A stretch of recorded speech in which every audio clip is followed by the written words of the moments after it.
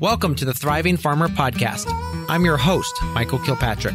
Our mission is to inspire, educate, and celebrate sustainable farming. We believe that you can build a profitable, sustainable farm that gives you true farm freedom.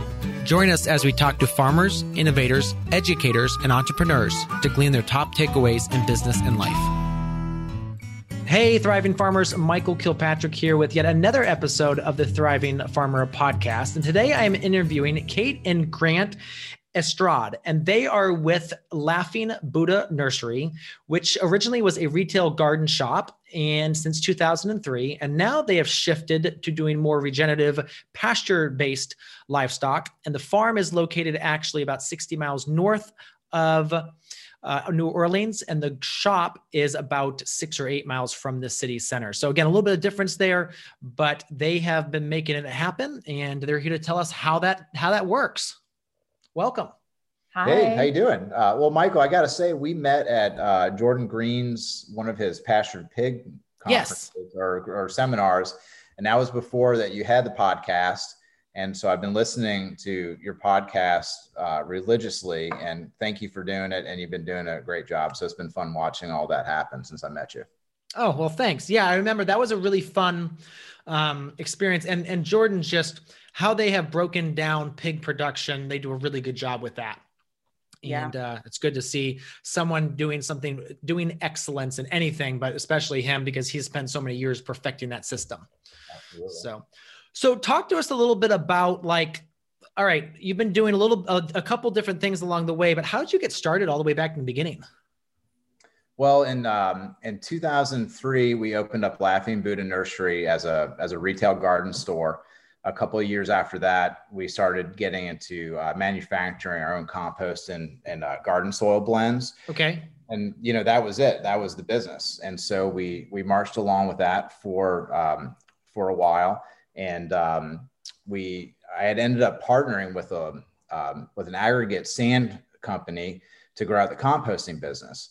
And, that went really well, and we grew, and everything was going fantastic. And I had an opportunity to sell my shares with it. My partners wanted to buy me out. So I went ahead and did that. And then at that time, we had already purchased 16 acres north of New Orleans for that, like, hey, one day thing or whatever we were thinking. And so effectively, after I sold my shares, I was kind of out of the job. We still had the retail store, but we were looking at doing something a little bit different. And Kate was working full time at Tulane University.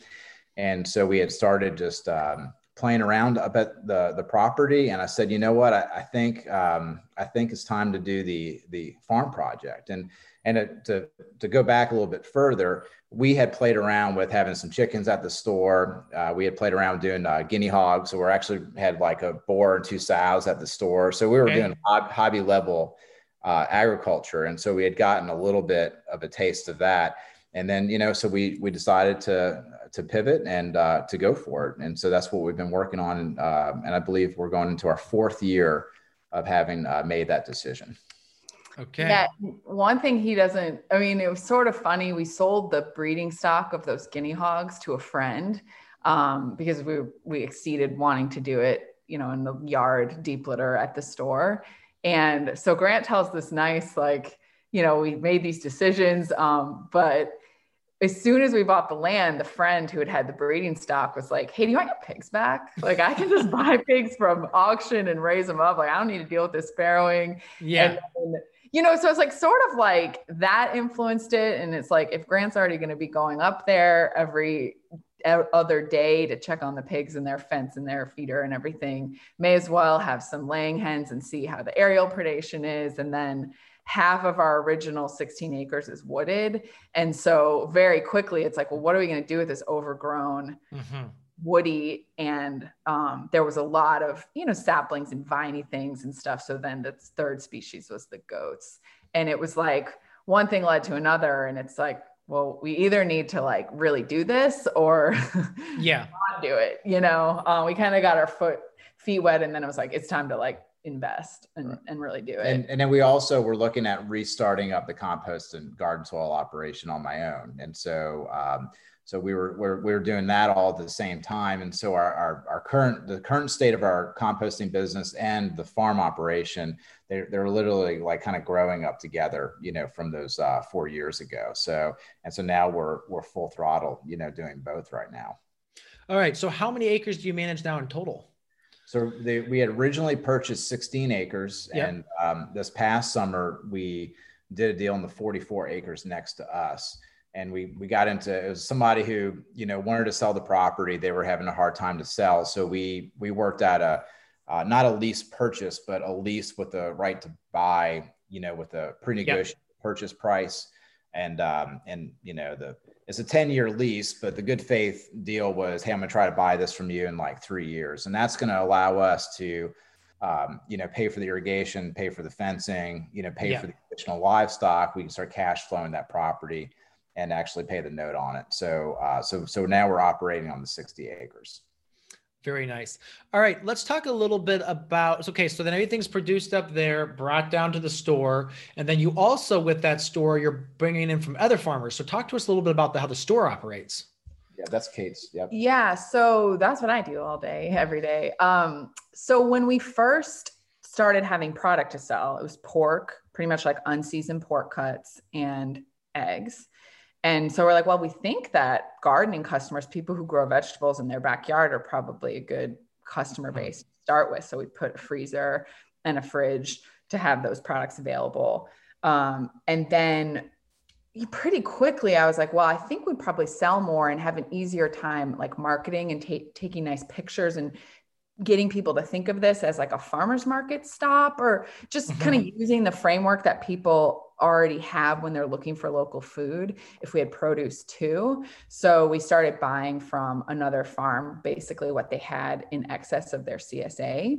And that, I mean, so of course we're making a margin on that. We're not just doing it as a charity, but the main motivation was, I think we'd sell more of our own products. Like variety begets more sales of everything. And that really just like snowballed. It proved to be true so much. So we started with our pork and eggs. We did broilers for a little while. So we had our chicken, then we had the produce weekly. And then we started buying beef from another farmer before we had our own beef.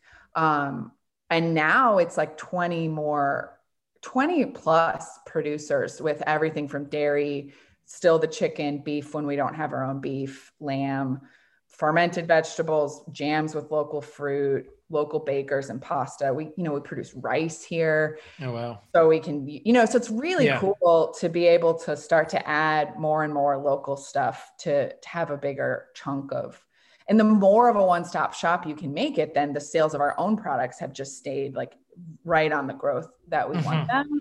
And it's just like, there's like an integrity piece of it. If like you're asking people to buy local, it's like, well, we're putting our money where our mouth is and buying from producers. So I think like psychologically with our sales, that's helped because we like feel like we are doing what we preach too.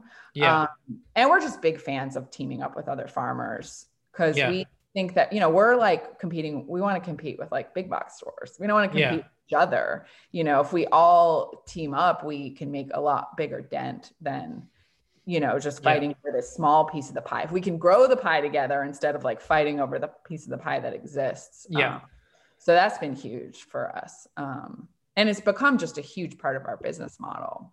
Yeah, I can imagine. All right. I'm going to start asking some technical questions because I'm about to start my own store. So talk to me about the POS system you're using to manage all the different sales. Sure. So I'm a big believer in don't let the perfect get in the way of the good and don't let like free, easy stuff like stop you from starting. So Grant was already using Square POS for the retail garden shop.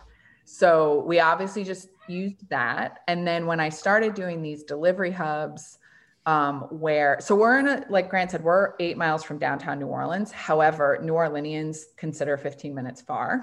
Yes. And especially given like traffic flows. And so we're, out where if you're coming out after work, if you're a working person, you're trying to get to us before 6, like it's really not that far, but in their minds it is because of traffic. And so you just have to go with that and you got to kind of bring it to them. So at the same time we started buying from other farms, we started doing these drop points that a lot of farms do, like neighborhood. And I would just market to the specific neighborhood.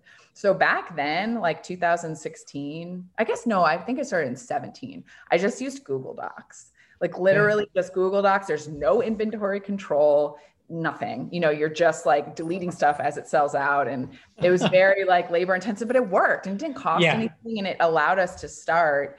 And then, and I was sending blind copy emails as my email list grew to these different, but it worked. It got us to like where we are. And so then eventually I started using MailerLite to segment all my neighborhood lists and, have an actual more email platform. But we used Google Docs for way longer than I would have liked. And then eventually we got LocalLine. And we started using LocalLine, or we bought it before, like long before we ended up being able to implement it, because by the time we implemented it, we had to input like 200 products that are changing every week, like as new produce comes in and new stuff. So it was just a lot of, it has saved so much time and been fantastic since we finally got it going. But it was like, how do you stop your sales, no matter how much busy work you're doing, to like make that transition? So, so that was the challenge. So we use LocalLine. It's just one catalog. People, see it's a public cart, and then they just select their pickup day and their pickup location. And it's not perfect of like, I really don't want people ordering that far in advance, because we're getting new deliveries every day. And there's certain farms that I trust of like, this is what I ordered, I can put it in the night before. And there's some that like sometimes show up without half the order. So I can't put it in before I receive it. So I'm not then scrambling to tell all the customers, like, we actually don't have butter, whatever. So, and then for walk-ups, we'll still use Square, but we just have to back out that inventory from LocalLine. Just a few clicks of like, they bought this and this, back it out. Because they have an integration now too. They do, like they have Stripe and Square that's the back end credit card processor. But until a couple of weeks ago, your only options with a LocalLine order were pay online in advance, pay cash or check, and I can mark it as paid, but you couldn't swipe in person, which was weird. Like that was like weird for customers to be like, wait, why can't you take my card? So we had to buy this specific terminal. It's not just like this swipe that you can plug into your phone or an iPad, but then I can just send that sale to the terminal and swipe their card. And so, it was great. Very cool. And then you're still using MailerLite for all your emails. Yes. And we love them. Like, I so recommend them. Their customer service is fantastic. Their analytics. We finally have a, pop-up, like sign up for your email, which neighborhood, like you can do that obviously with just your basic email list. But one of my staffers figured out how to have people sign up for the neighborhood they want, which is great. Because it's like, if you're targeting them just for their location, you're less likely to make them feel like you're spamming them with just sending them everything. And so that's been really nice. Very cool. Yeah, we need to work better on our segmentation. And it just hasn't happened yet, but it's going to. So, yes. One thing at a time. And don't let the perfect get in the way of the good. All right. So talk to us a little. I'll start calling you in the middle of the night and telling you need to work on that. Remind you. Feel free. So talk to us a little bit about the compost, because that's something I find very fascinating, and it's something that doing good compost is hard to do. So talk to us a little bit about the process, what you put in that, and kind of what's your ingredients.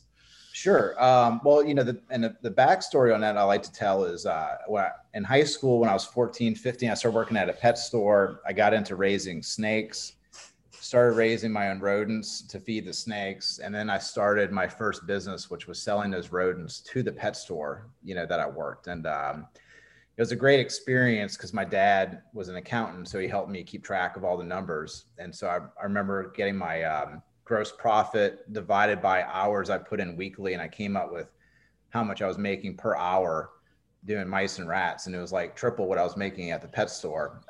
And so, but the waste product of that, I threw into the corner. I started composting it. Now, keep in mind, I didn't know what I was doing.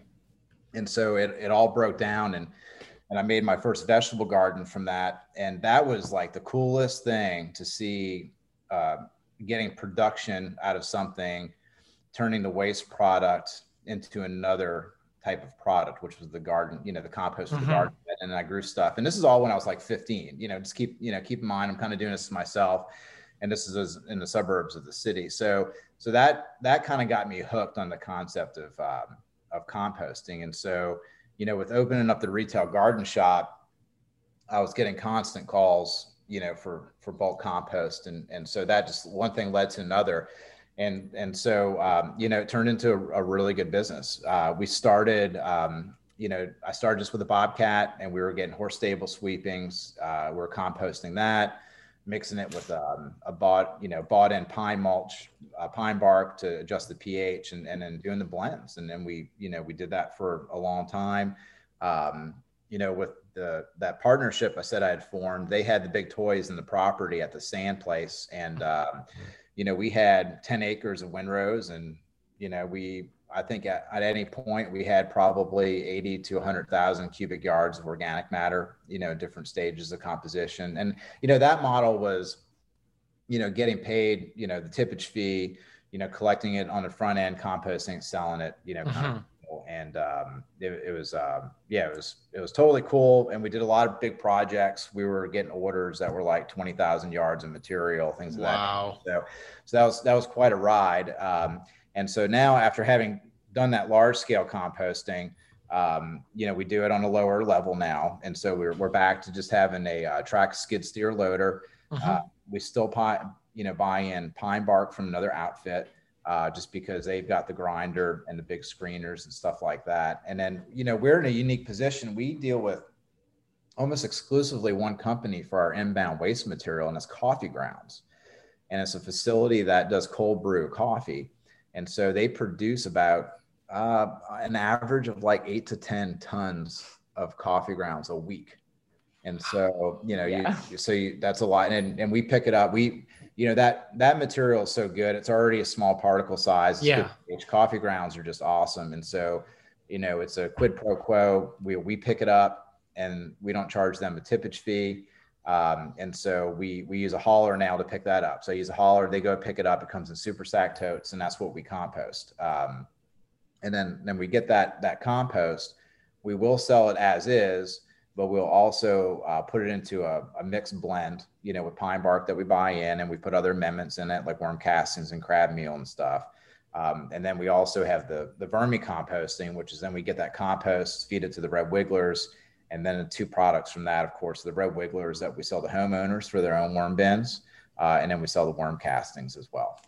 Okay, so let's talk worms for a bit, because you're doing that at scale.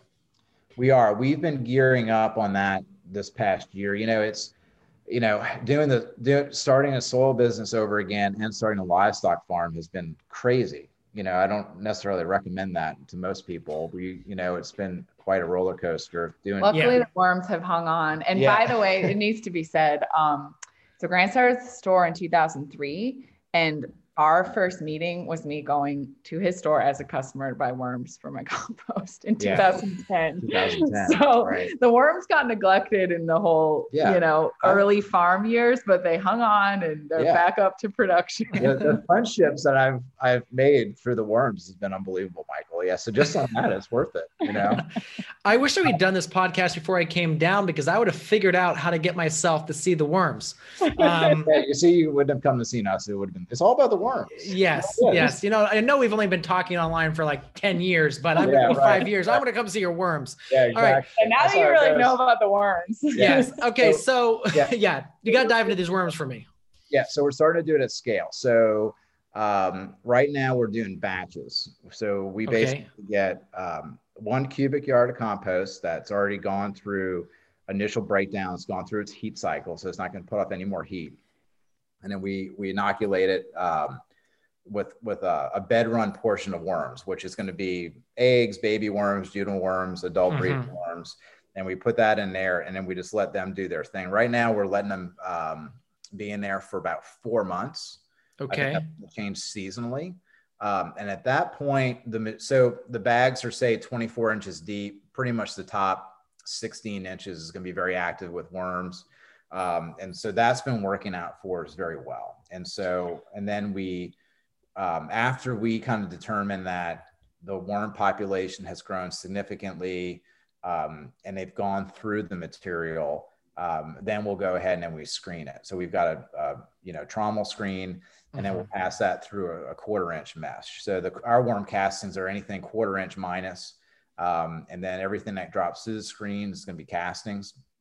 And then everything that goes out the end is going to be all the overs. It's going to be all the big chunks of mulch that we have mixed into that bedding, along with all the adult worms. And so, and then we'll get all that together, and then we'll re-inoculate new beds with it. Gotcha.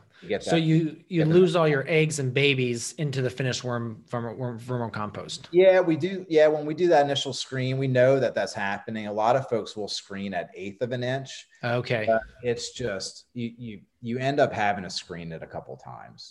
So the labor on it is much more difficult, and so, and also, when the customers buy those worm castings from us, they might be in a bag for a couple of months. We'll store them in super sack totes, or we'll bag them in the cubic foot bags. And, the whole time that's happening, there are live worms in there, not a lot, but there's some. So that kind of tells me that there's still healthy biological activity that ends up giving the customer just a really good worm casting product. And so I'm okay with that. So that the quality of the casting coupled with the minimum labor, it just makes sense to do it that way.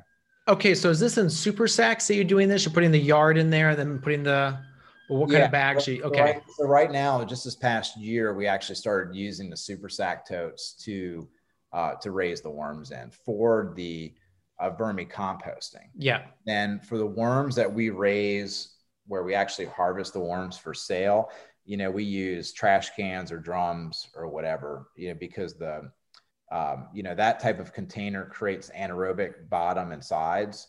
And so the worms truly stay at the top of those vessels. And so when we go to harvest the worms for sale, all those worms are right at the top. And so they're really easy to pull out. And then we'll sell those in like 4-gallon bed run portions. And so we have a vermiculture system that we're doing. And then we've got the vermicomposting system that we're doing. And is all that being done under shade? Yeah. So right now we've got enough trees to where we're all natural canopy. Okay. In any shade houses. But if anybody wanted to do something like that, just like it's just as easy as to throw up a greenhouse, you can throw up a shade house, and that works out real well. And so that natural tree canopy keeps it cooler than the shade house. And so, so that's what we're doing right now. Very cool. Yeah. All right. That kind of gives me an overview. We really want to do that here because we obviously have all the mushroom blocks. And I hear that the worms love the mushroom blocks, all the mycelium. So love to be able to kind of set that up. Yeah, that's a big indicator. So that compost that we're feeding them, the reason that I use hardwood mulch as the fluffing material is because it's so fungally active. Pine bark doesn't really grow, fungus like hardwood does. And so we look at to make sure that there's a healthy, not necessarily mycorrhizal or anything, but just a healthy mycelial growth in there, because that is a huge food supply for the worms, and they'll blow through those worm blocks for you for sure. Yeah. It's a great composting thing for a farm to do, because just like you've got the tractor, we've got a small tractor that we use as a little 25 horse 79 Yanmar that we use for like more of a farm vehicle to pull tractors and stuff, but having the Bobcat there, we use the Bobcat for the composting, for blending soil, for putting out hay, for digging the ditches and the swales. I mean, it's just, we use it for everything. So we have the equipment already. And so that's one of the biggest things that you need to do the worm farming. You don't need shredders and grinders and a real capital intensive equipment to get started in something like vermicomposting. Yeah. All right, cool. Yeah, that's really easy. I could definitely get that set up here. And I've got enough woods that I can make it happen. We don't have a lot. It's very valuable space, but yeah, I can make it happen. All right. So you guys got a lot to manage. I mean, that's, and then especially because they're so far apart, what's your split between like up at the farm and then down near at the store? So Grant kind of manages the farm and the staffers that we have at the farm. Yeah. And then I manage the store. And so someday I'll get to where I'm not going in as much. But right now I pretty much we're open Tuesday through Saturday. Yeah. And I'm pretty much going in Tuesday through Friday minimum, sometimes Saturday too. But our egg washers at the farm and the way that I staff the store now, it's like, I try not to be in a rush in the morning. So if we're kidding, I can go check the kids farrowing, I can check the sows and do my thing that is my role. But I don't do chores or anything really. Make sure that between me and the farmhand, we get the eggs washed that we need for the day. And then I'm usually at the store till close and then come back. So, I mean, it is a trek.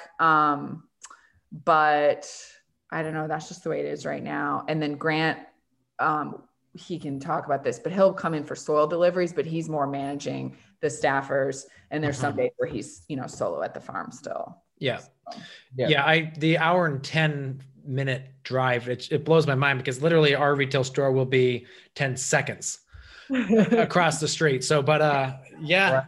Right. I mean, the goal is that we're training. I used to do all the delivery hubs myself pre-COVID. Yeah. So I was, again, still coming in much later in the day and then having my staff pack up the orders. Sometimes I'm helping them depending on our staffing, sometimes not. And then driving off with the truck with the coolers. And for the early years, and I still feel this way to some degree, we have this unfair advantage of already having an established business that we've paid taxes on and everything in a area. And so in the early years, having that close relationship with your customers is invaluable, and getting the feedback and being the face of it for them. So now I do have someone who does the delivery hubs on kind of a little commission. We're going to be talking to someone about home deliveries, separate companies, outsourcing that.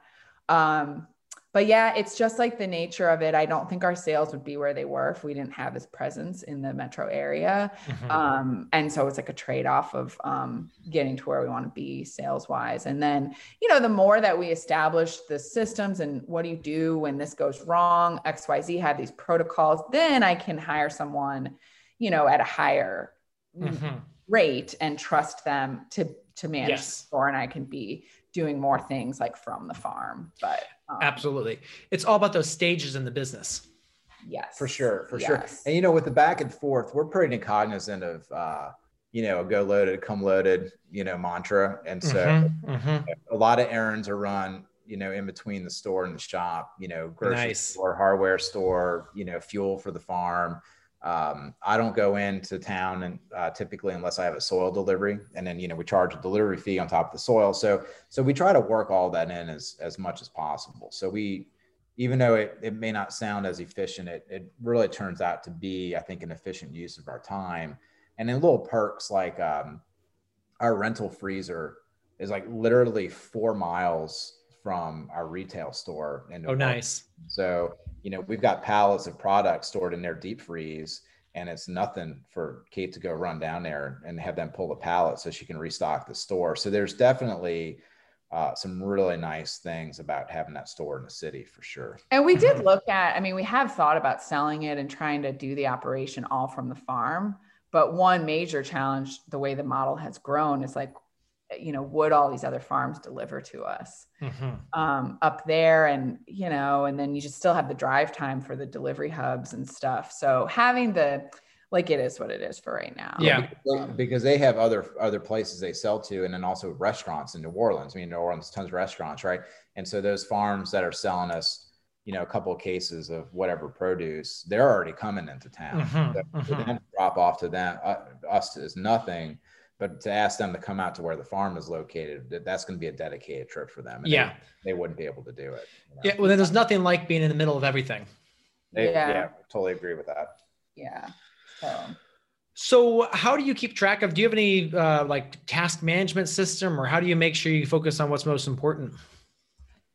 I'll go first, and Grant has some thoughts too, but I will say there's nothing like just needing to focus on the right thing to force you to sell. We have to sell stuff to keep going. And so I just compare it to my last job, I was a fundraiser for a major university, and just summoning the motivation. Like I would, just like think myself into circles of like workflow. And really it was just like, my heart wasn't in it. And so now that it's like, this is our business, we need to sell stuff to survive. It's amazing. Like how, of course you can still get bogged down in the weeds, but I personally just have my things that I have to do every day. Like on Mondays, I have to send the email for the week of like this and, communicate with all the other vendors, of what we're getting in the next day. And then later in the week, as the other ones approach, I have to do that,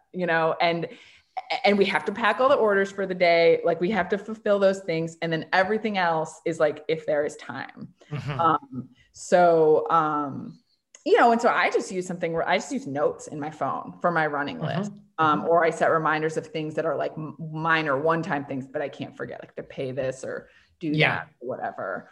And then Grant is one of the best prioritizers that I know. Like he's very good at, and he can talk about his methods of like seeing the long term and seeing the big picture and not getting overwhelmed of like, oh God, it's pouring rain and we really should move this or that. And, he can sort of see the long term. And why don't you talk about how you do that? Yeah. You're better at it than me. Yeah. So, well, I'm a goal setting, junkie, that's all I think about. As somebody said in the past, I have a goal when I go to the bathroom. So that's how I think. 3 pages of Stockman Grass Farmer. Right. I'm a big fan of Stephen Covey and a lot of stuff that he has, and he's got that little diagram of urgent, not urgent, important, not important, and you cross those together. So if it's not important and it's not urgent, then it has to go to the end of the list. However emotional it is or not, like you have to prioritize, and a lot of that stuff is discipline, based, but at the farm, on the farm side, and just for everybody knows what we're dealing with every day.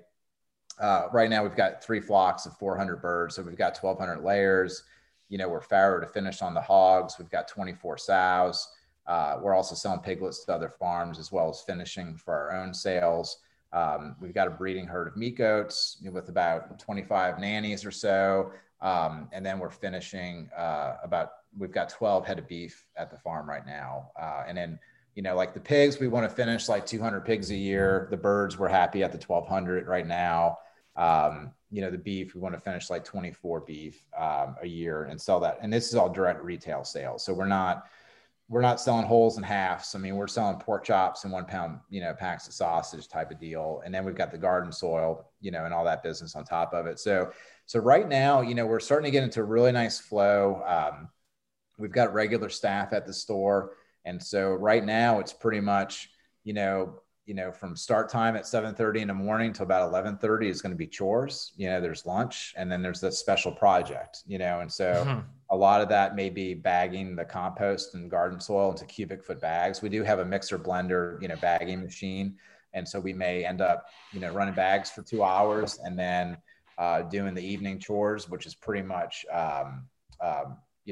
collecting all the eggs at the end of the day, on all 3 flocks. And so that's pretty much an everyday, 7 days a week, kind of a deal with that. And then when I've got staff at the store, at the farm, when I've got staff at the farm, I plan out my days pretty strategically on like what I need to do. And, right now we're still doing construction. So I'm still putting in water line and, doing the fencing and stuff like that. So when I've got staff at the store, we have a morning meeting, we've got a board, I got a map at the farm. We kind of have a brief meeting in the morning.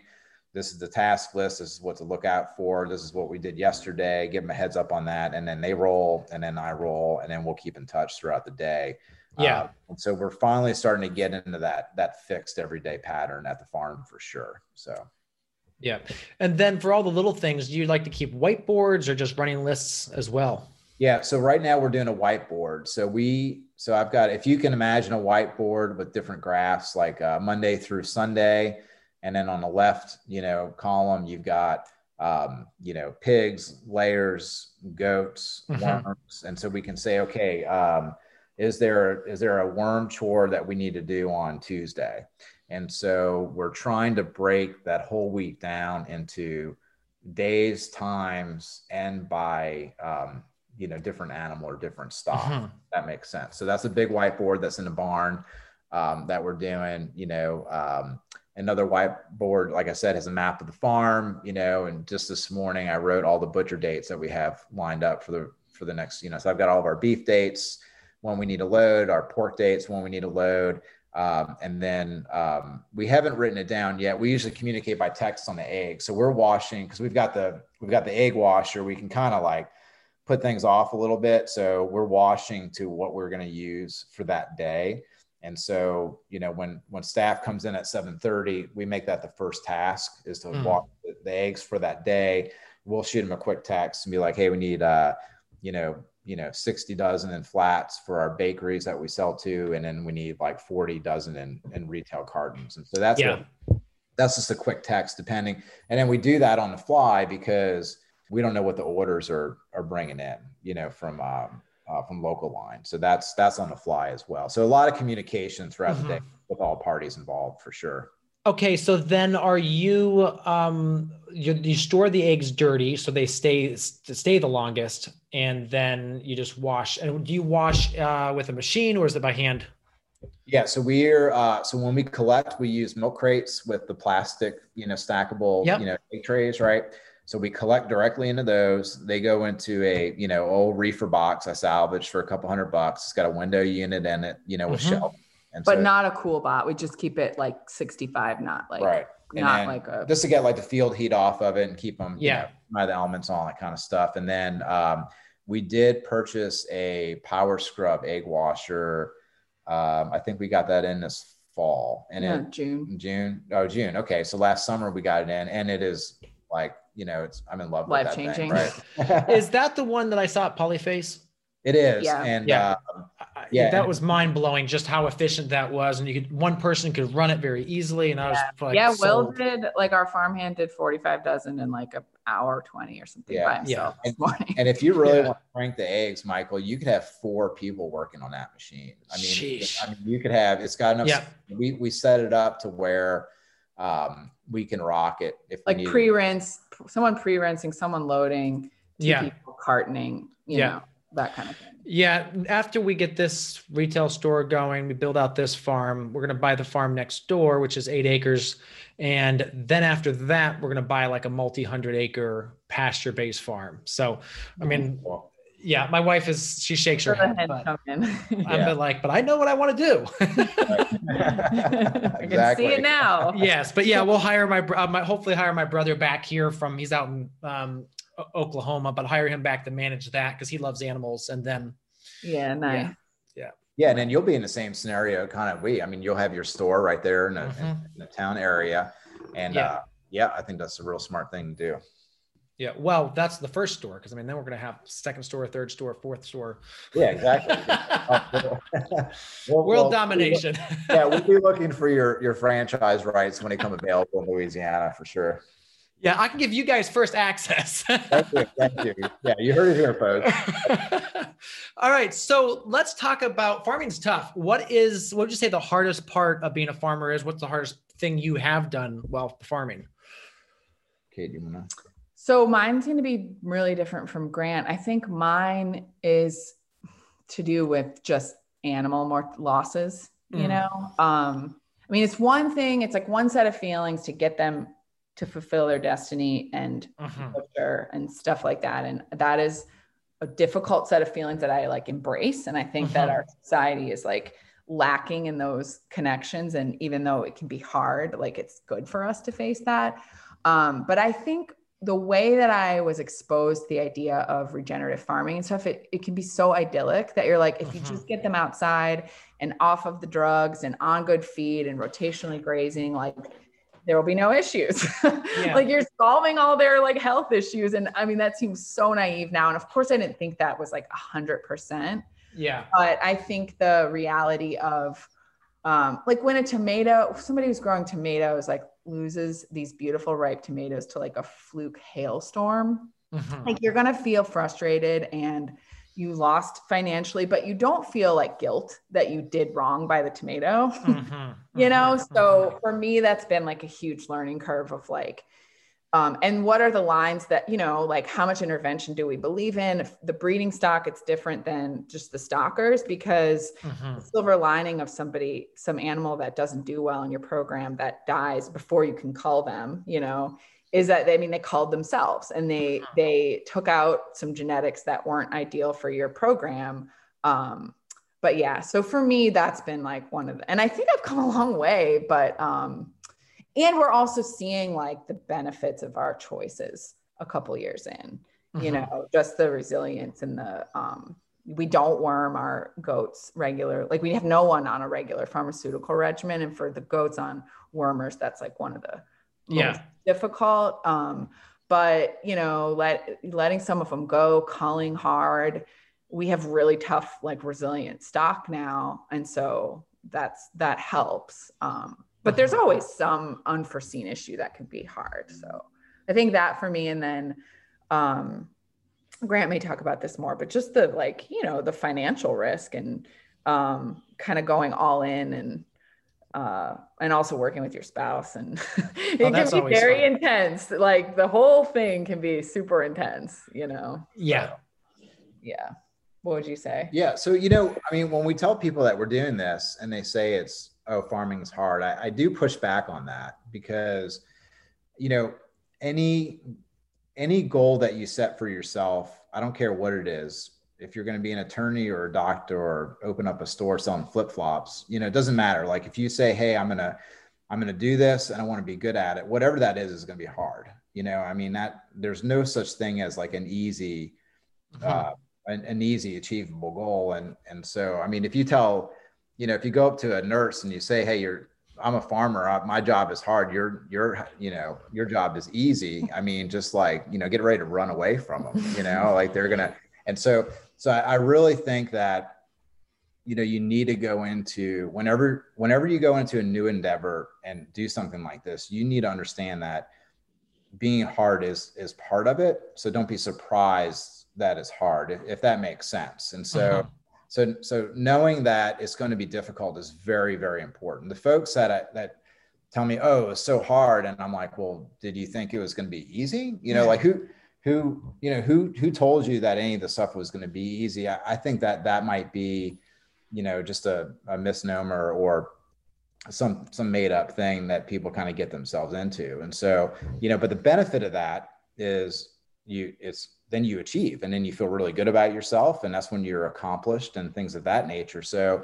I mean, I don't want to make it seem like farming is easy, but I also want to make sure that everybody knows that, you know, whatever else you may be doing is also not easy. And so that's something to kind of keep in mind. And, you know, that will mentally kind of keep you, your perspective set. You know, you're not going to get into, oh my God, it's so hard and I got to quit, you know, because anything that you try to do, of course, is going to be hard, and not quitting is going to be the hard part, you know. Now, just hard in different ways. Like for me, I would choose this hard to like the 9 to 5, struggling to have motivation. Because I just think that is such a horrible thing to feel as a human, you know, like trying to summon some energy to do something you don't want to do. Yeah. Make 6 more sales calls. Yeah. And just for why? Yeah. And that goes into knowing yourself too. I mean, you know, like I love the fact that farming is a physical job. I mean, like,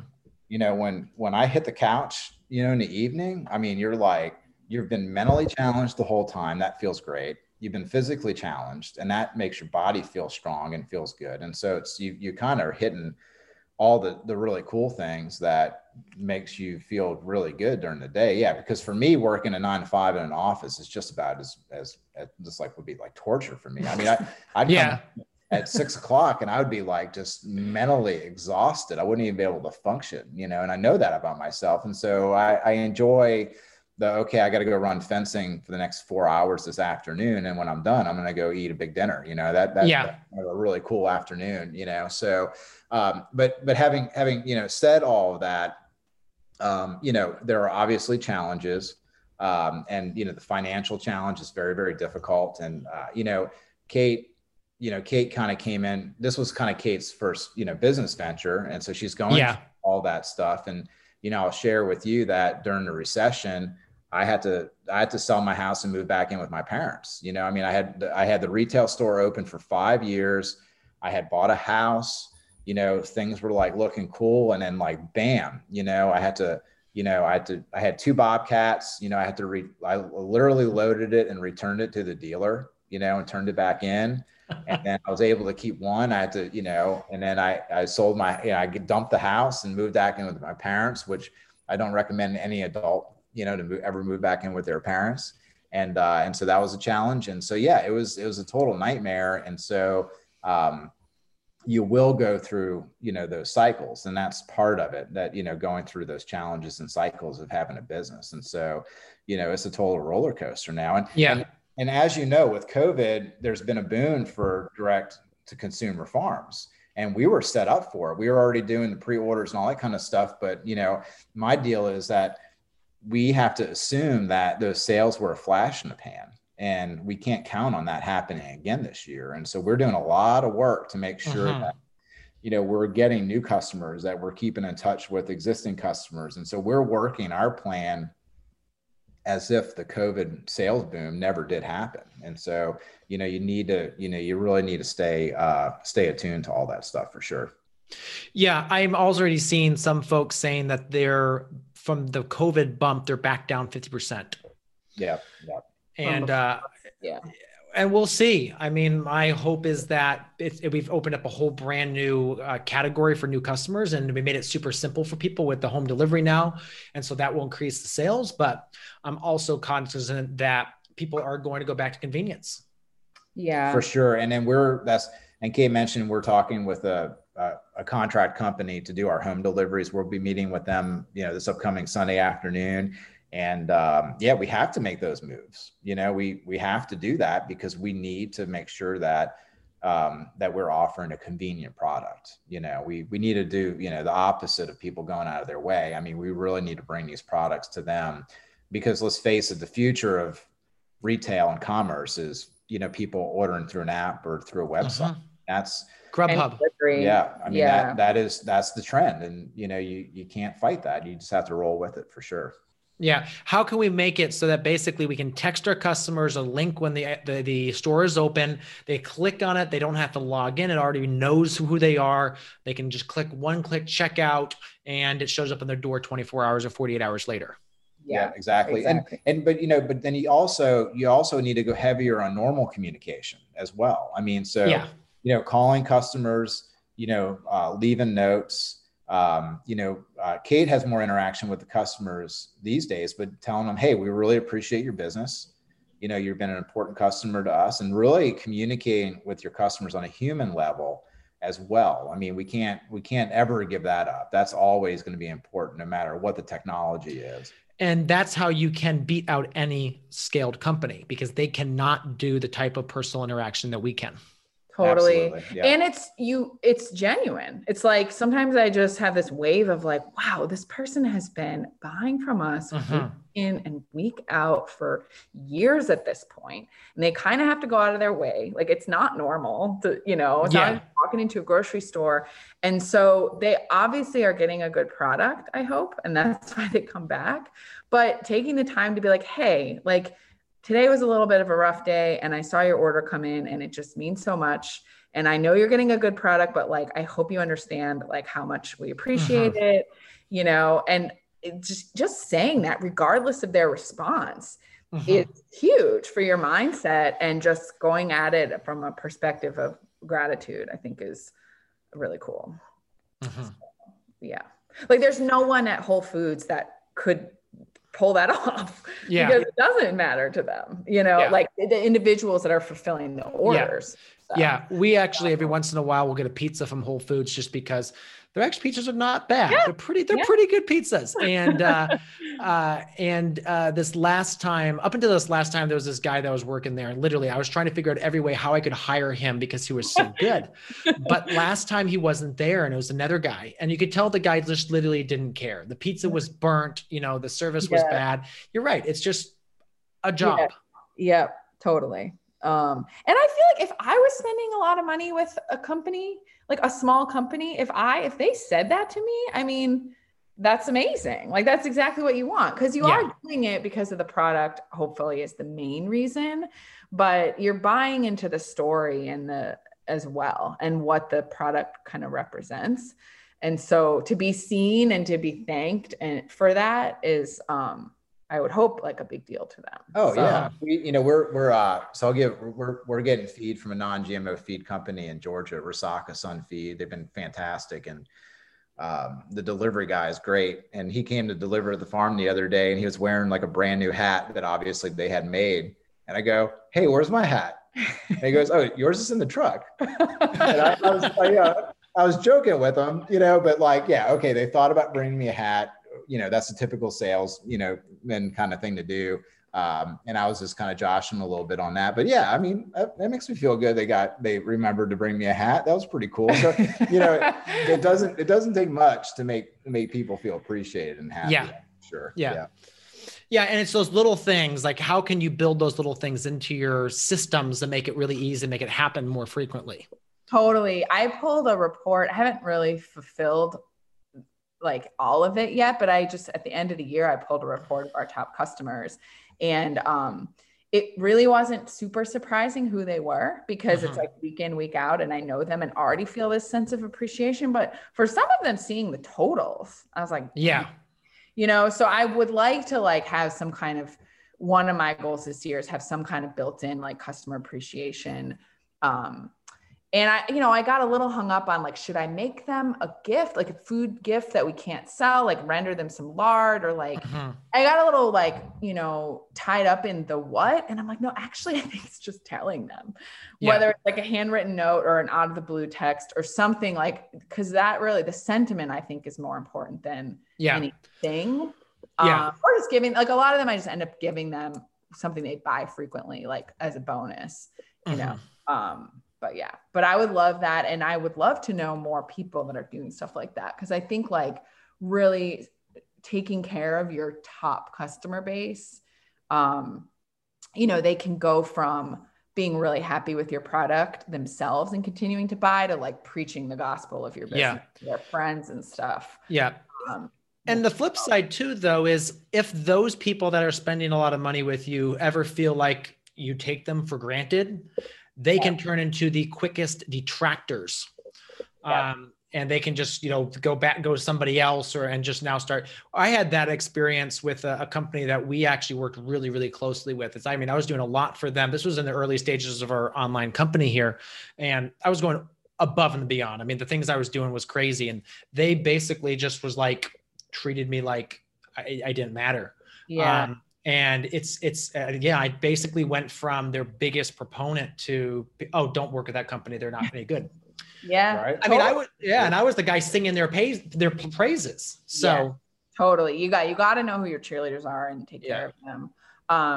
And to that note, our top customer sales wise, like sometimes you got to, like, we're not the customer's always right. Yeah. Cause sometimes you just really run into issues and can get pushed around. But within reason, sometimes you just have to, even though you're right, you're going to let them be right because I would not want to lose them as a customer. So there was some like discrepancy of whether they huge meat order and staff were loaded into their car, whether they got beef bones. It was like $30 worth or something. And they were convinced that they didn't. This was weeks later, staffers convinced that they did. And I'm like, you know what? I'm just going to refund them because like, I don't make an issue of this when they're spending what they're spending and they're such lovely people and they're not like doing this because they're trying to pull one over. They genuinely misplaced them or we were wrong. Like it was so. There's always that chance. Yeah. So it's like, if they're worth it, like you just can eat that and it's okay. For sure. With that, I'd like to stop and take a quick break. In a minute, we'll be back with Grant and Kate. Hey, thriving farmers, have you checked us out on YouTube lately? We have a bunch of new content there, including a few rants by me. I want to tell you, you don't want to miss them. I actually go rant about, some of the problems I see in our space and some of the challenges I see farmers facing. So go check that out. We've got instructional videos over there as well. Talk about setting up our new farm here in Ohio and all the steps we're going to do that, as well as just tutorials and tips on best practices for all sorts of things on the farm. So go ahead, check over at Growing Farmers on YouTube and see the new content we put together for you. I am back with Grant and Kate from Laughing Buddha Nursery. All right, so talk to me about, let's say there's a magic reset button. You could go back to the beginning of your business and do something different. What would you do different? Well, we talked about this last night. I think this is actually a really great example. Initially, Grant, we didn't put any perimeter fence in.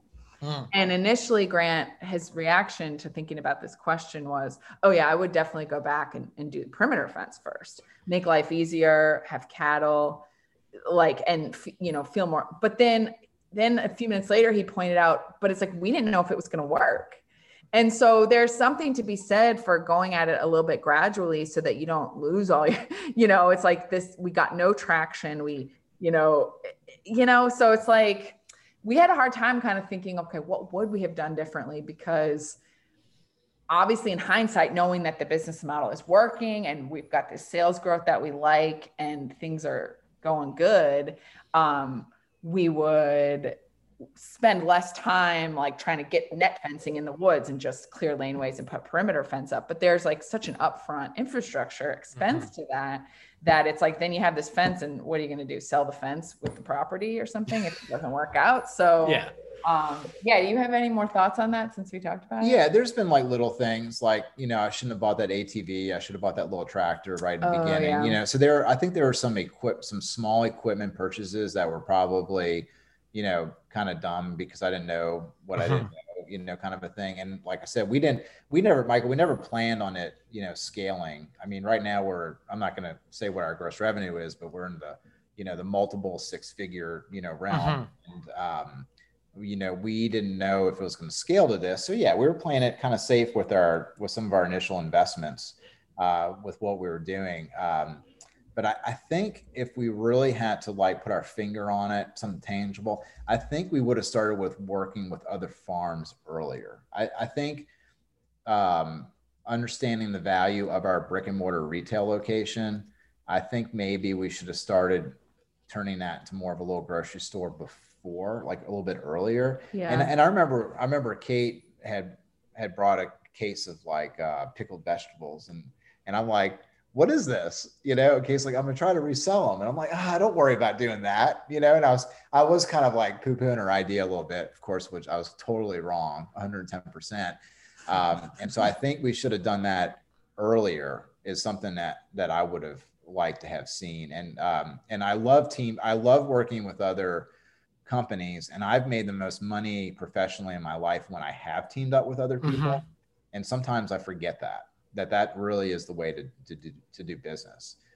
So yeah, I think that's actually probably pretty good advice just in general with farms, because it's like, the marketing is so huge. And so it's like, if you can't sell, don't start producing. It's like a lot of times people get their production up before they really have the sales to match it. And then they run into trouble of having too much stuff. And the other thing that I found is I'm very proud of our practices and what we do, but you just inherently are going to not want to toot your own horn too much. And so one side benefit of selling other people's stuff is you can brag on them all day without having a humility issue. I kind of forgot that. That was really big. Like in the beginning is I could just, these farms who are growing organic produce or raising broilers, and I don't want to raise broilers on pasture with our wet slope, it's like in some ways it can be easier to push somebody else's product because there's no bragging element you have to run into. Yeah.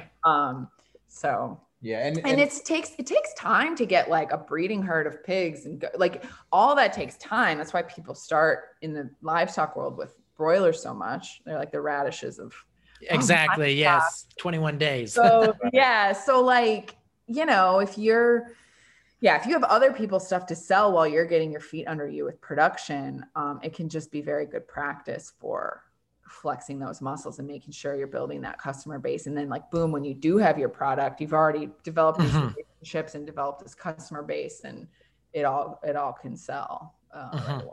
Yeah, absolutely. And Mike, to segue into that, a little bit with aggregation, Michael, I think I was listening to one of the podcasts you just put out this past week or something, and you made a comment saying farmers markets have trained farmers to only sell their own product and not people's product. And I think that if there's any like totally negative thing that farmers markets have done for our business, it is that mindset. And I think it's a real shame because, imagine walking into a Walmart or, Kroger, you can only sell your own house labeled product. I mean, they're going to think you're crazy, and I really think that working with other farms is going to be the future. I mean, we got distribution issues, logistical issues, storage issues, retail sales issues, how to get it to the customer issues. And so I mean, to form a network of other farmers, I mean, it's almost like creating a separate economy in a way. I mean,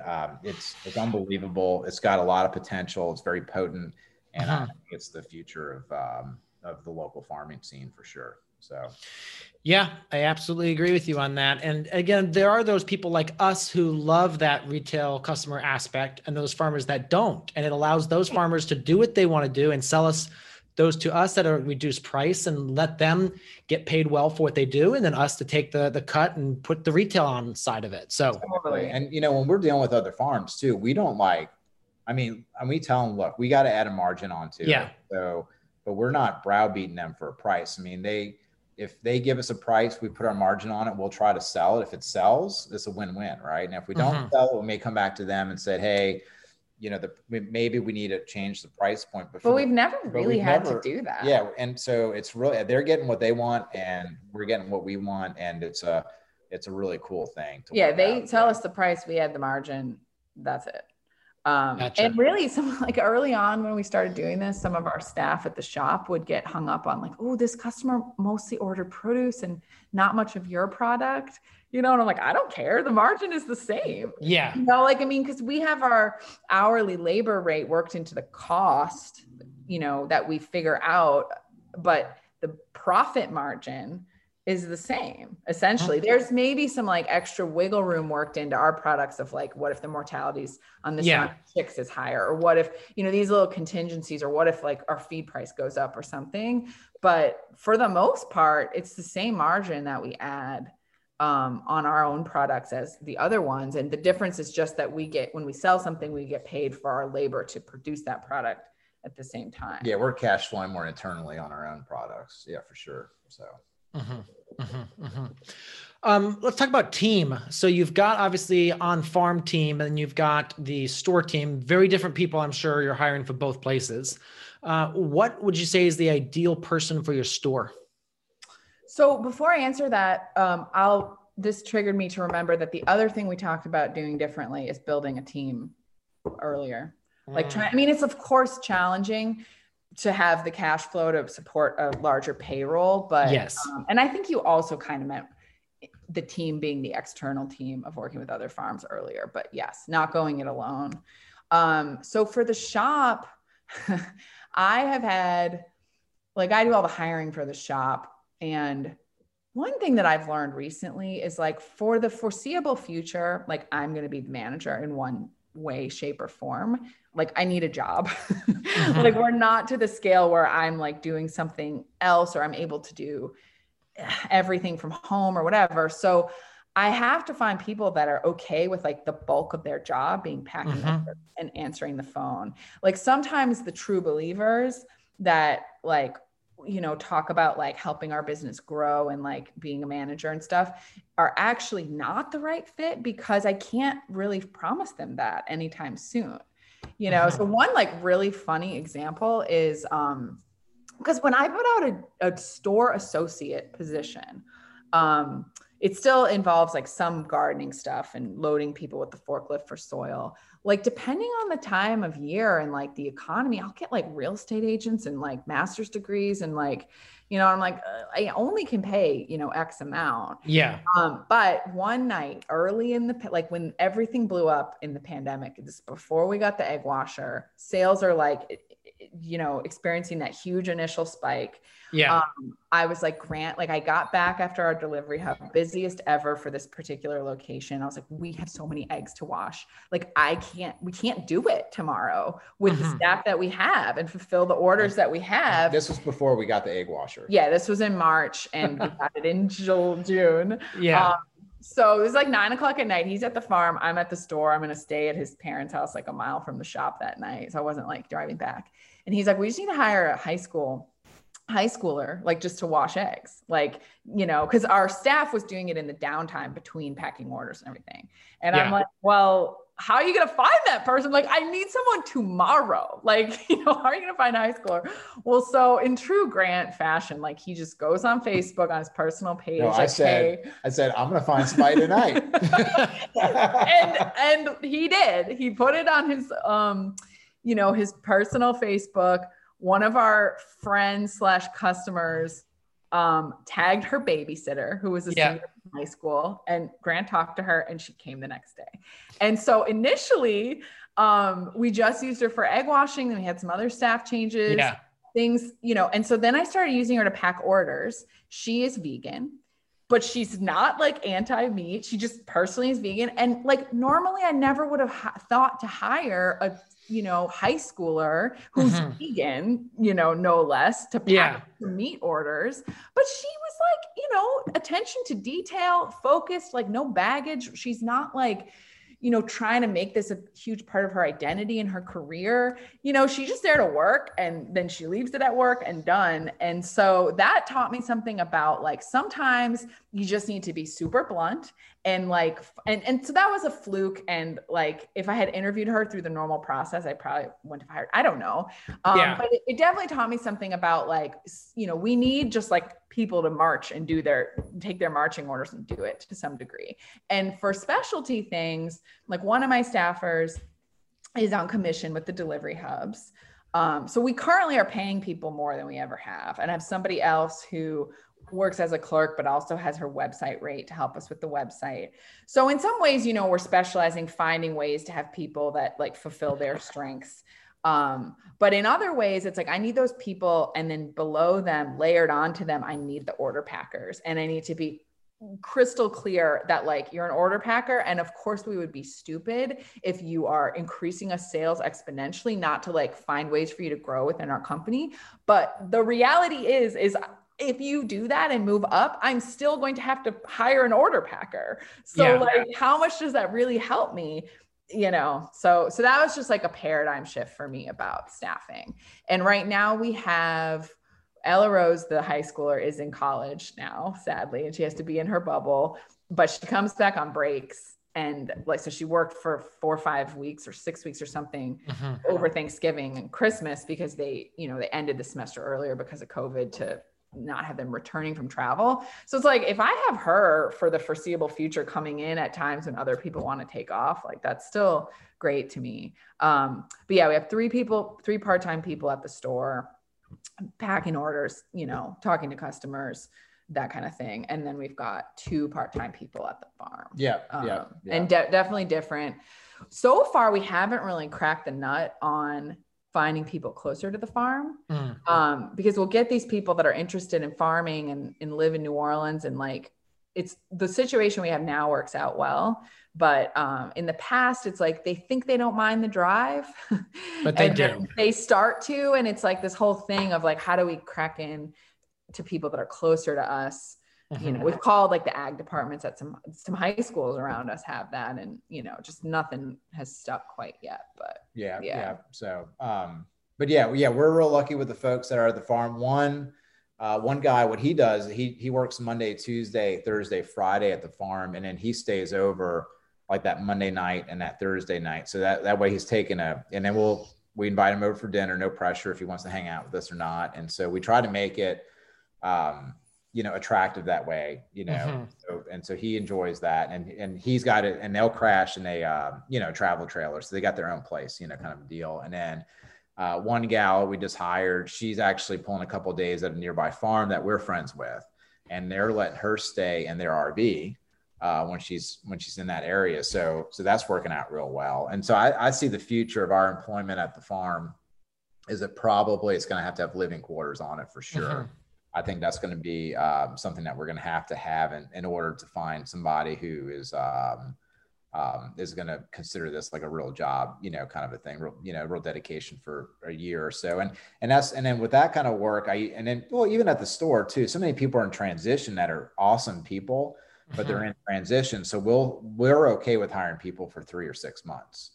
And so I just ask them to we just have a full, very clear expectation on like when that time frame is. So I tell people, like the gal that we just hired, be like, I need you through May. Like, I don't care what happens mid-May, if you want to talk about staying or not, but like, I need you through mid-May. And that's only going to be like, really like 3 or 4 months or so of her working for me, which is fine. That's worth it for me to train her. And then she'll leave, and, we may keep in touch or not, but so we do ask for short stints of commitment. And I think that also helps too, to get people to agree to do these kind of, jobs, which are not common jobs. What we're doing is a little weird. Right. And so we need to be flexible, with those people. And then, the other thing that we look for, Michael, is that, if I wanted to work with people that I didn't like, I'd go get a job. Yes. You know what I mean? Yes. And so we need to hire people who we enjoy being around. I'm not talking about like going to get beers with them after work or being their best friend or anything like that. But like people that are like, can chat, can have a conversation, that are generally nice people, that are just kind of in a good mood, whatever, honest, sincere, the basics. Right. And so those are the folks that we need. And then also, they need to play nice in the sandbox, right? They need to, not engage in any silly pettiness. And so we'll flush that out extremely quick once we start smelling that. And so, yeah, that's what we're looking for, with the folks that we're hiring for sure. And at the shop, it's usually ends up being a year or so that people work for us, for the most part, about a year and a half. Gotcha. Yeah. And then, people have a great experience. I've got folks that worked for me, when I was in my young 20s and they were teenagers, and now they're parents, and we stay in touch. And so it's always, I like our methodology, real well. And then not to say that we've never fired anybody, and not to say that we've never had a bad experience. That does happen every now and then. But for the most part, those strategies have worked for us very well. Awesome.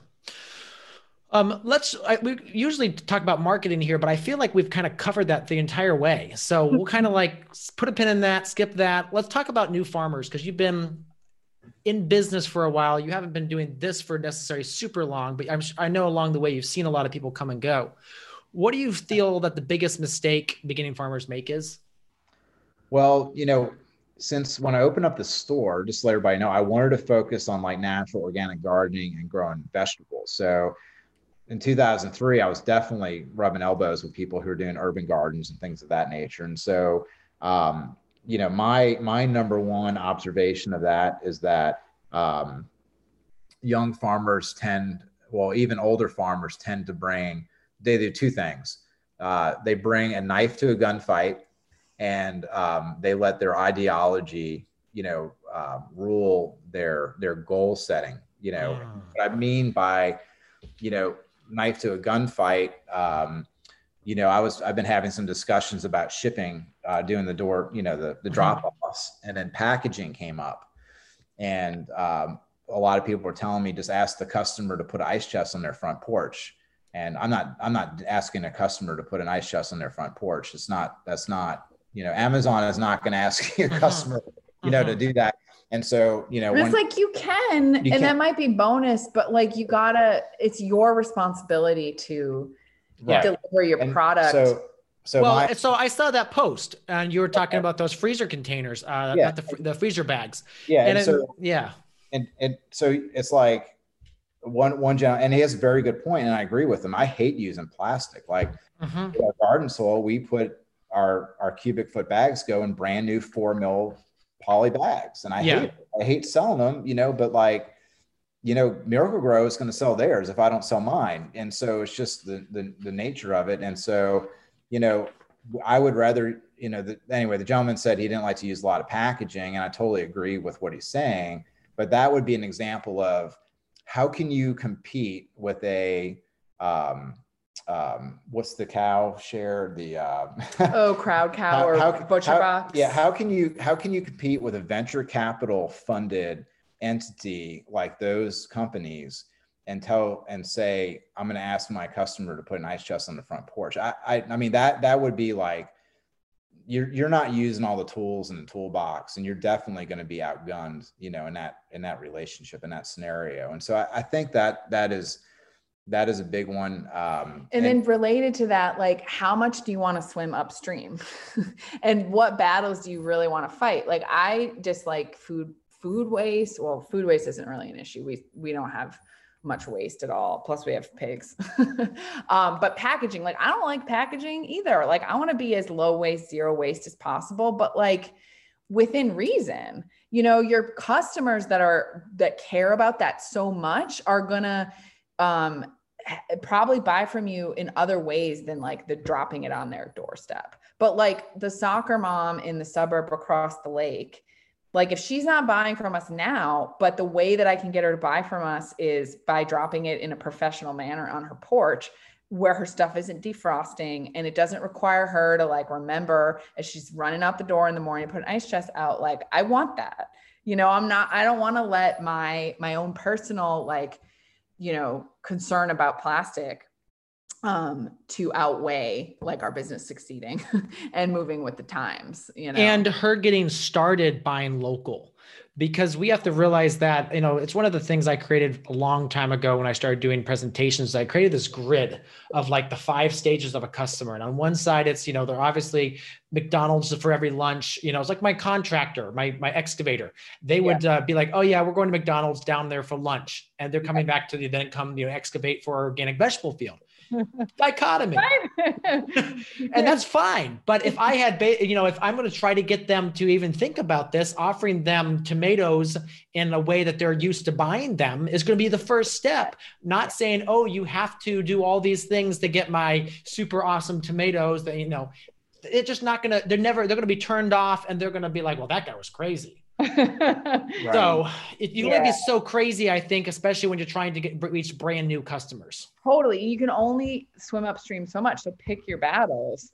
I think that I mean, I would rather drop off, something that was on somebody's porch that was designed to go, next day FedEx, to where it's not going to thaw out on them. And after they have bought from us and like the product, and maybe they reordered, then you give them a call and be like, hey, would you like to work on reducing your waste or something to that effect? And then, you can put the ice chest on your front porch, then when we deliver, we'll just unzip our thing, put your product in your ice chest, and take our bag right back with us. Right. Yeah. So you're right. So up front, it's hard to do that, but later on, I think you can start working on that once it becomes a recurring customer. That's for sure.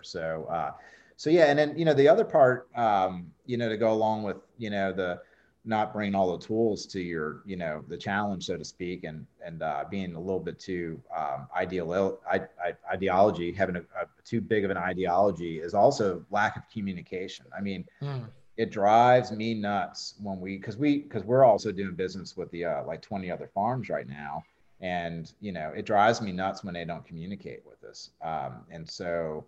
Texting, we all have our tools, we've all got texting, emailing, phone calls, like there's no excuse not to communicate. But farmers are just notorious for being bad communicators, and you have just got to communicate. That is an absolute thing. And if you're not a good communicator, you need to find somebody who's going to do the communicating for you, because it's not going to work out. And so I think those are the major things for sure. And just like under promise, over deliver, not the opposite. There's no better way to lose customers than, blaming the weather. Like, we all experienced the freeze last week, and everyone understands, but you gotta communicate. You know, you need to tell people in advance, like, we're not going to be delivering because XYZ, whatever. It's all fine, but you need to communicate. Yeah. You can't expect them to know anything.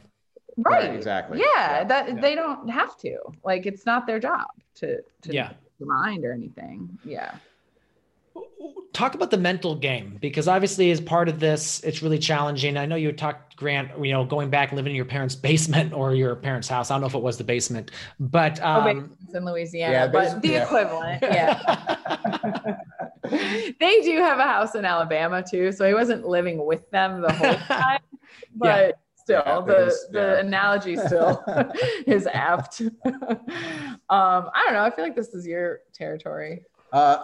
So Michael, you want to be, so ask that again. What was the specific question? Yeah. So the specific question is the mental game for the first couple of seasons, you know, making it happen. You know, you're down to the last $10,000 in your bank account. I don't know if you ever hit that, but, we hit well below that. Yeah. Michael, I've been at the point where I filled up half a gas can of gas, you know what I mean? Because I didn't have enough cash on me. Yeah. So you know, in business, I've been there and done that. You know, and to be very serious about it, there's potential of going to very dark places when you start a new business, you know. And and I think that, you know, I mentioned that, you know, what my opinion is of things are hard, but having said that, you know, it is like, if you want to mentally challenge yourself in ways that you've never done that before, start a business. And it's, you're looking at a guy who's got a business, decided to start a new business, and has 2 kids and one on the way. So exactly right. Yeah. And so you know, going into business is you know, very difficult. You know, Justin Rose, he's got he's a videographer guy, does all the farm. You know, he put out a thing recently, like a week ago. And, you know, he said a lot of personal stuff on there, and what they went through when they were starting up their deal. And, you know, it really hit home with me. I mean, look, you will go through cycles of being depressed. You know, you will ask yourself, you know, when you put out your product, why family and friends are not buying from you. And not only are they not buying from you, but when they do talk to you about buying, they want a discount, you know, and then, and it is very difficult. So like, the worst of the worst you're dealing with, you know, you're having all that negative self-talk, and you're telling yourself you're stupid and you made a bad decision. I mean, look, all that stuff happens. And if anybody said that didn't happen to them, they're lying, you know? Yeah. That happened just 2 weeks ago for us. We were like, I was like my wife, I'm like, if this doesn't work, we're going to sell everything. We're going to buy an RV and we're going to move to Alaska or something like that. Yeah. So that, you know, and really, you know, what keeps you going is just you know, you got to make hourly goals. You got to make daily goals. You got to make weekly goals. I mean, that literally is what's going to get you through those very, very difficult times. And so it's because it's overwhelming, you know, it's like, it's such a big task that you can get easily overwhelmed. And, you know, the only thing you could do on a day-by-day basis is be like, this is what I'm going to do today. And then you know, this is what I'm going to do on Monday. And I hope I'm going to live to see Tuesday.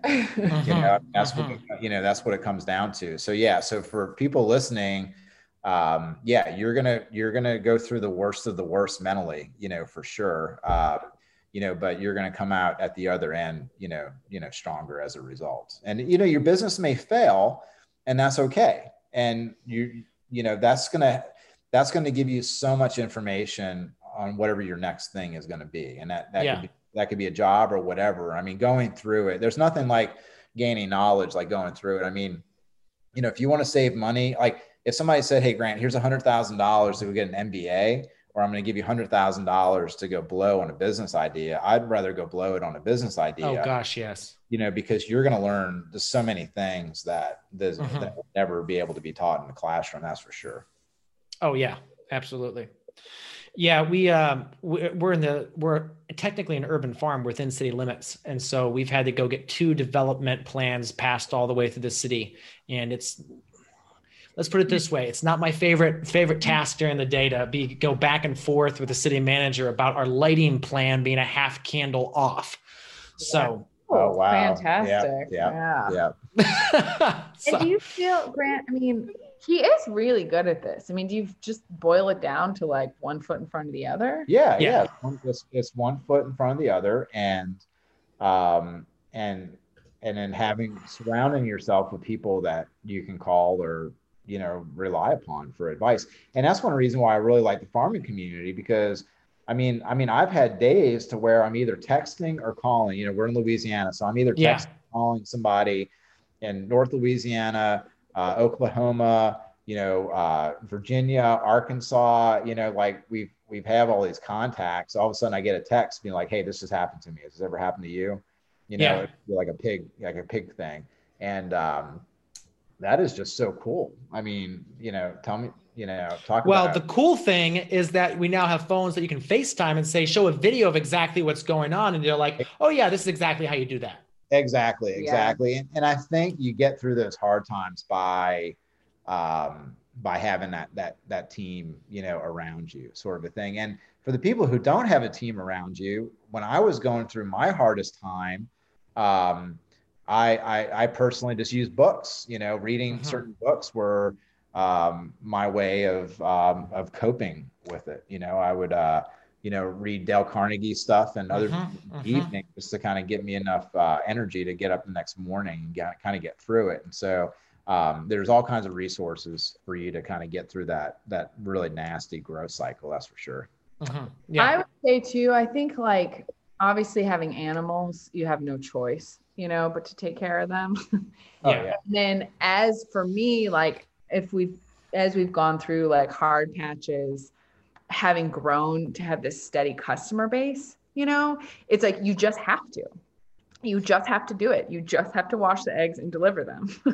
Just, there's just built-in things that force you to keep going. And the more that you go through the motions, then you can get out on the other side and have some perspective on it, I think. So if you could pick one, what's your favorite farming tool?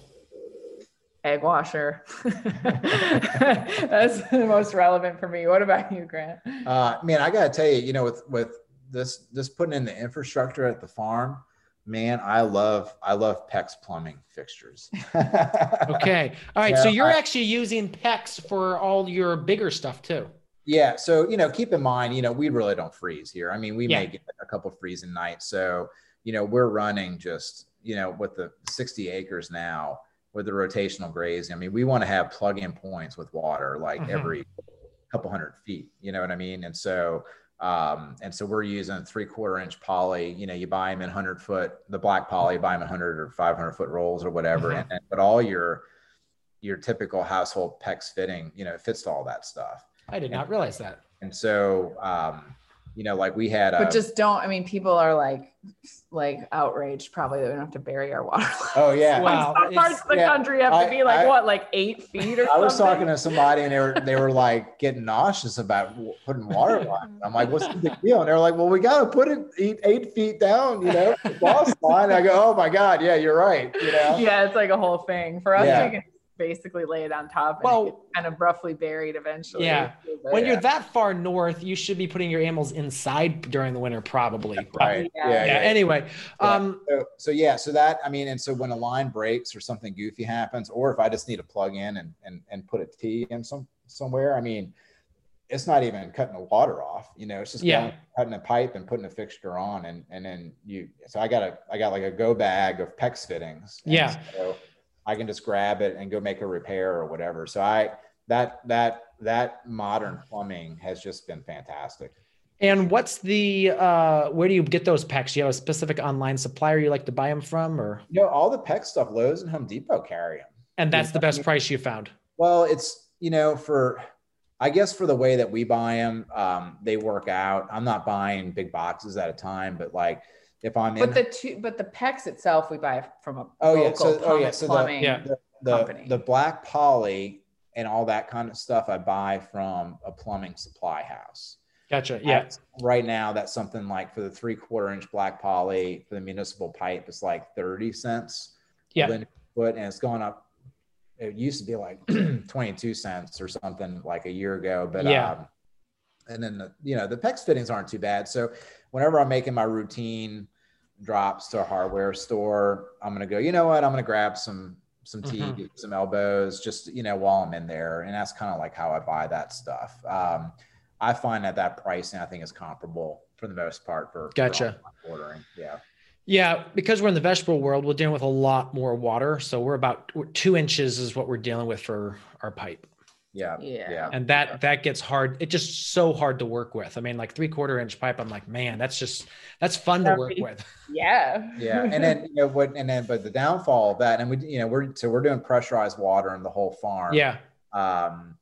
And then we actually have water service there. So, which is crazy. Like, we're one of the few places that a bunch of people right around us have wells. So we were able to it's like rural water district, oddly. Yeah. It was just kind of a strange water line that they ran, but, our downfall will be, like, let's say when we get up to having like 30 finisher, steer, when we move them to a new paddock, we're going to have another water trough already filled with water.